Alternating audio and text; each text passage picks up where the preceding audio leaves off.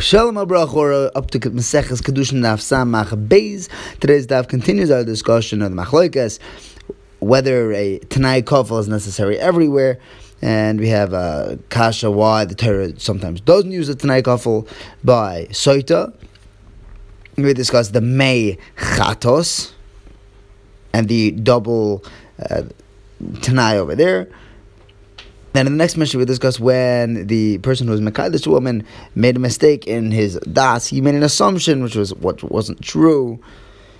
And the second half of the Mishnah discusses when he's Mekadesh in a state which isn't yet, like after she becomes Megayeres, or before the baby girl is born. So a Dover Shaloi B'Hila Oilam, and that, whether that applies when it's in the person's control or not, maybe it's considered Bala Olam if he's able to create it.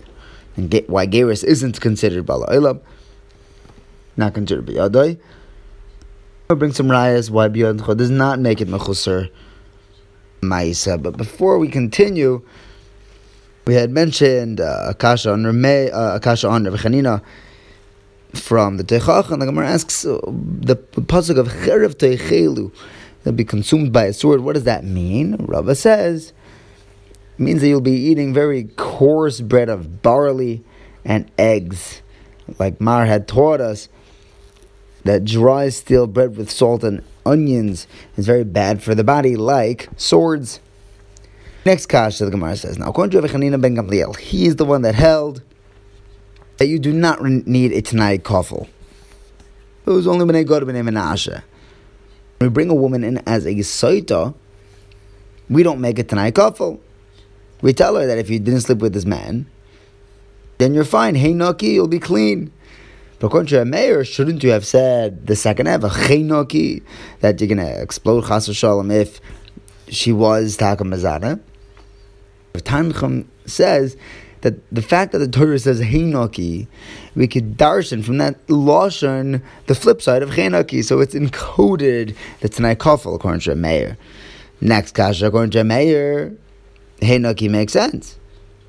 In that case, we're using that strange lashon to teach me the flip side. According to Chanina, why do you need that strange lashon? There's no need for a Tanai Kofel according to him.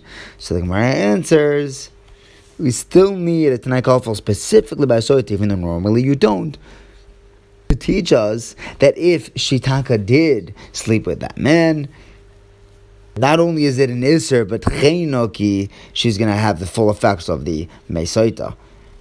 Next kasha, according to Meir, makes sense why the pasuk says by the meichatas, by the water, the tahara waters of the paraduma. It says hu yischata boy b'yem hashalishi uv'yem hashevi'i yitar v'yem lo yischata.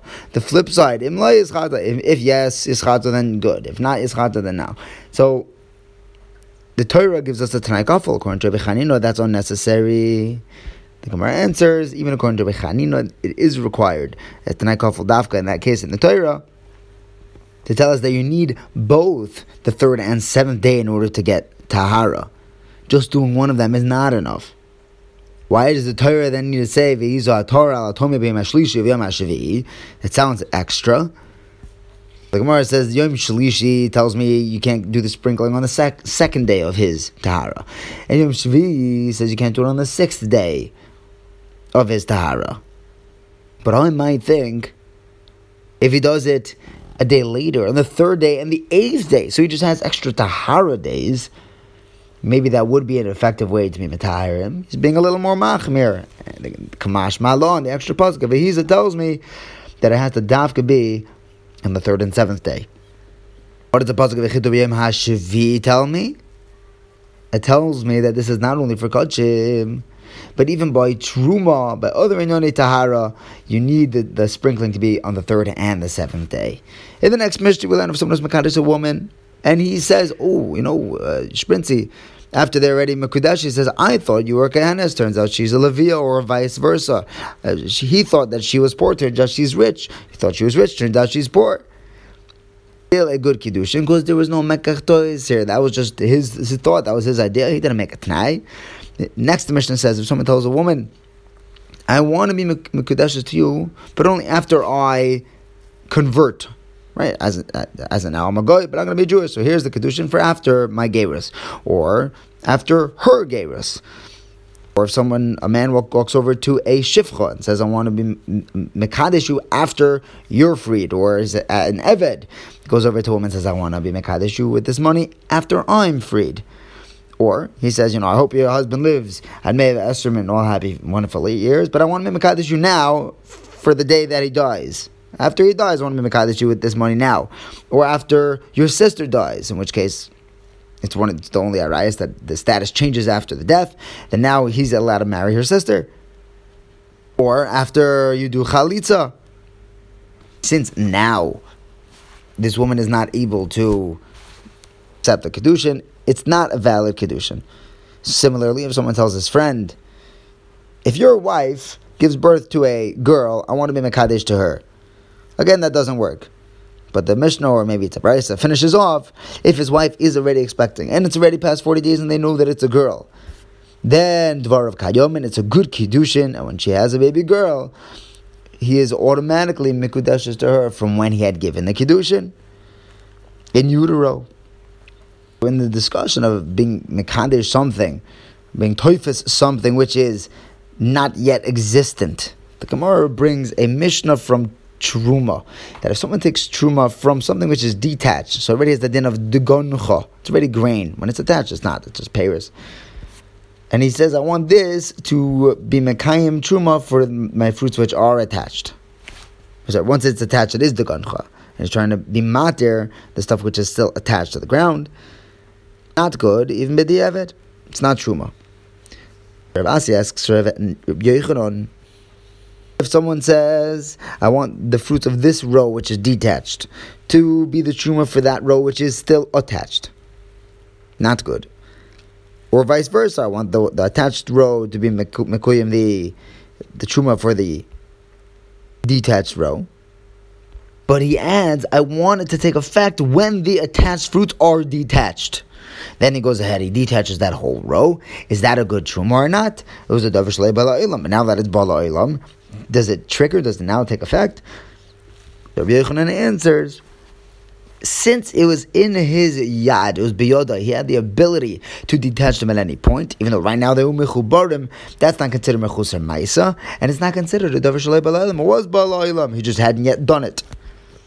So that's Rabbi Yochanan's chiddush, that even if right now it's impossible, since right now it's in your koyach to do it, to make this into a status or something which it would be effective, it's effective right now. So the Gemara asks on that, if someone tells a woman, all the cases in our Mishnah, when you or I are megayeres, when you are freed from slavery, when your husband died, when your sister dies, after you do chalitza, it's not a good Kiddushin. Now most of them are not something which are biyadai, but gerus. At any point, he or she can go and be megayer, and it therefore should not be a davar shaloi ba'la ilam. It should be effective.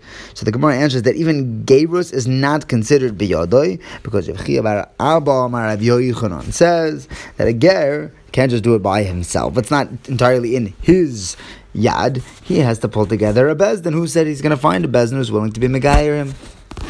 Then Rav Abba bar Mamal asks, again on Rabbi Yochanan, if someone gives a pruta to his shifcha, which he could free at any moment, and says, after I free you, that should be a good Kiddushin, because it's in his yad. At any point, he has the power of freeing her.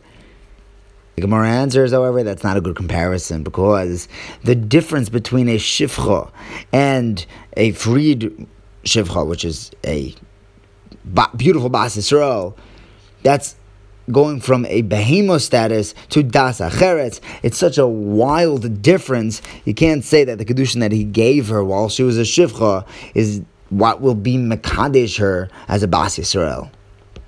Like Rashi says, there's no mechusar meiser godol mizeh. So the Gemara keeps on firing at Rabbi Yochanan. Rabbi Oishia said that if someone gives a pruta to his wife and says, I know I'm going to divorce you, but I like you so much I'm going to marry you again after we divorced. So here's a pruta, and to be mekadesh you after our divorce. We paskin that that's not a good Kiddushin. It's all biyadai. But Rabbi Yochanan again says, Yeah, he could be mekadesh her. That's true. But the get, or rather the get, he can give Baal Karcha. You're right, he could divorce her. That's totally in his yad. But the Kiddushin post-get, that she has to have das for. That's not biyad, and therefore it's still considered a davar shalai b'la. She could turn down his second Kiddushin. So the Gemara says, according to Rabbi Yochanan, we should have an answer to Rabbi Oishia's question. He asked if someone gives 2 prutas to a woman and says, number 1, I want this to be mekadesh you today. The second pruta, I want it to be mekadesh you after I divorce you. So it's number 1 Kiddushin, I'm going to divorce you in the middle, and the second pruta should be a trigger on a Kiddushin afterwards. L'chayra, it shouldn't be a good Kiddushin because it's not biyodoi to be mekadesh her. Gemara answers that case might be different since she's now accepting the first Kiddushin. You could say that the second pruta he's giving her, she's also being toifus on, it's also going to be chal. That's a unique case where it still is a shtickle biyodei because she is accepting both of them. Now the Gemara brings a brisa that supports Rabbi Yochanan's psak, that if it's biyodoi, it's not a davar shaloi b'la olam. And that's the case we had by truma.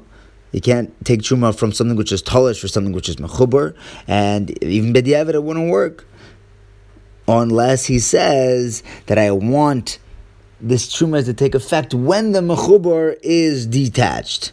In that case, dvar of kayamana would work. And we take it a step further. Rabbi Eliezer ben Yaakov says that if the guy takes off from tolish for mechubar or vice versa, and he says I want it to take effect when they become a third ripe, they're not even a third ripe yet, and they're detached. And at that point, I want the truma to be chal. As soon as they become a third ripe and they're detached, it works, and the truma is chal because it's all biyodoi. Raya Rabbi Yochanan. Rabbah clarifies, Rabbi Eliezer ben Yaakov says that is only saying that this will work when they become edible, called shachas. But if they're just agam, then the fruits are they're raw, they're like just barely growing. But there he wouldn't allow this truma to be effective. However, Rabbi Yosef says even by agam, even if they're raw, the Gemara says, how do I know that agam means a lashon of butzalno, that is just beginning to grow? So Rabbi Elazar brings the pasuk of halachoif ke'agmoin roishoi. Agmoin is a type of plant that bends a lot. When it's very raw, it's bendable. In this machlekes, the Gemara tries linking these amiroim to a brisa, or what we had on the first Amud as our Mishnah, that if someone tells a woman that I want to be mekadesh your daughter if she is a female, it doesn't work. But Rav Chanina says that it will take effect if they already know that she is pregnant with a girl. According to Rabbah, who said that the fruits need to be edible, it would only be effective, an effective Kiddushin, if they already know that there's a fetus in there, but it's already hukar, it's recognizable. But according to Rabbi Yosef, he says even when the fruits are raw, it'll be an effective Kiddushin. So too, even if you can't tell that she's pregnant, according to him, it would be an effective Kiddushin as soon as the nekeva is born. Thank you for learning with me. Have a wonderful day.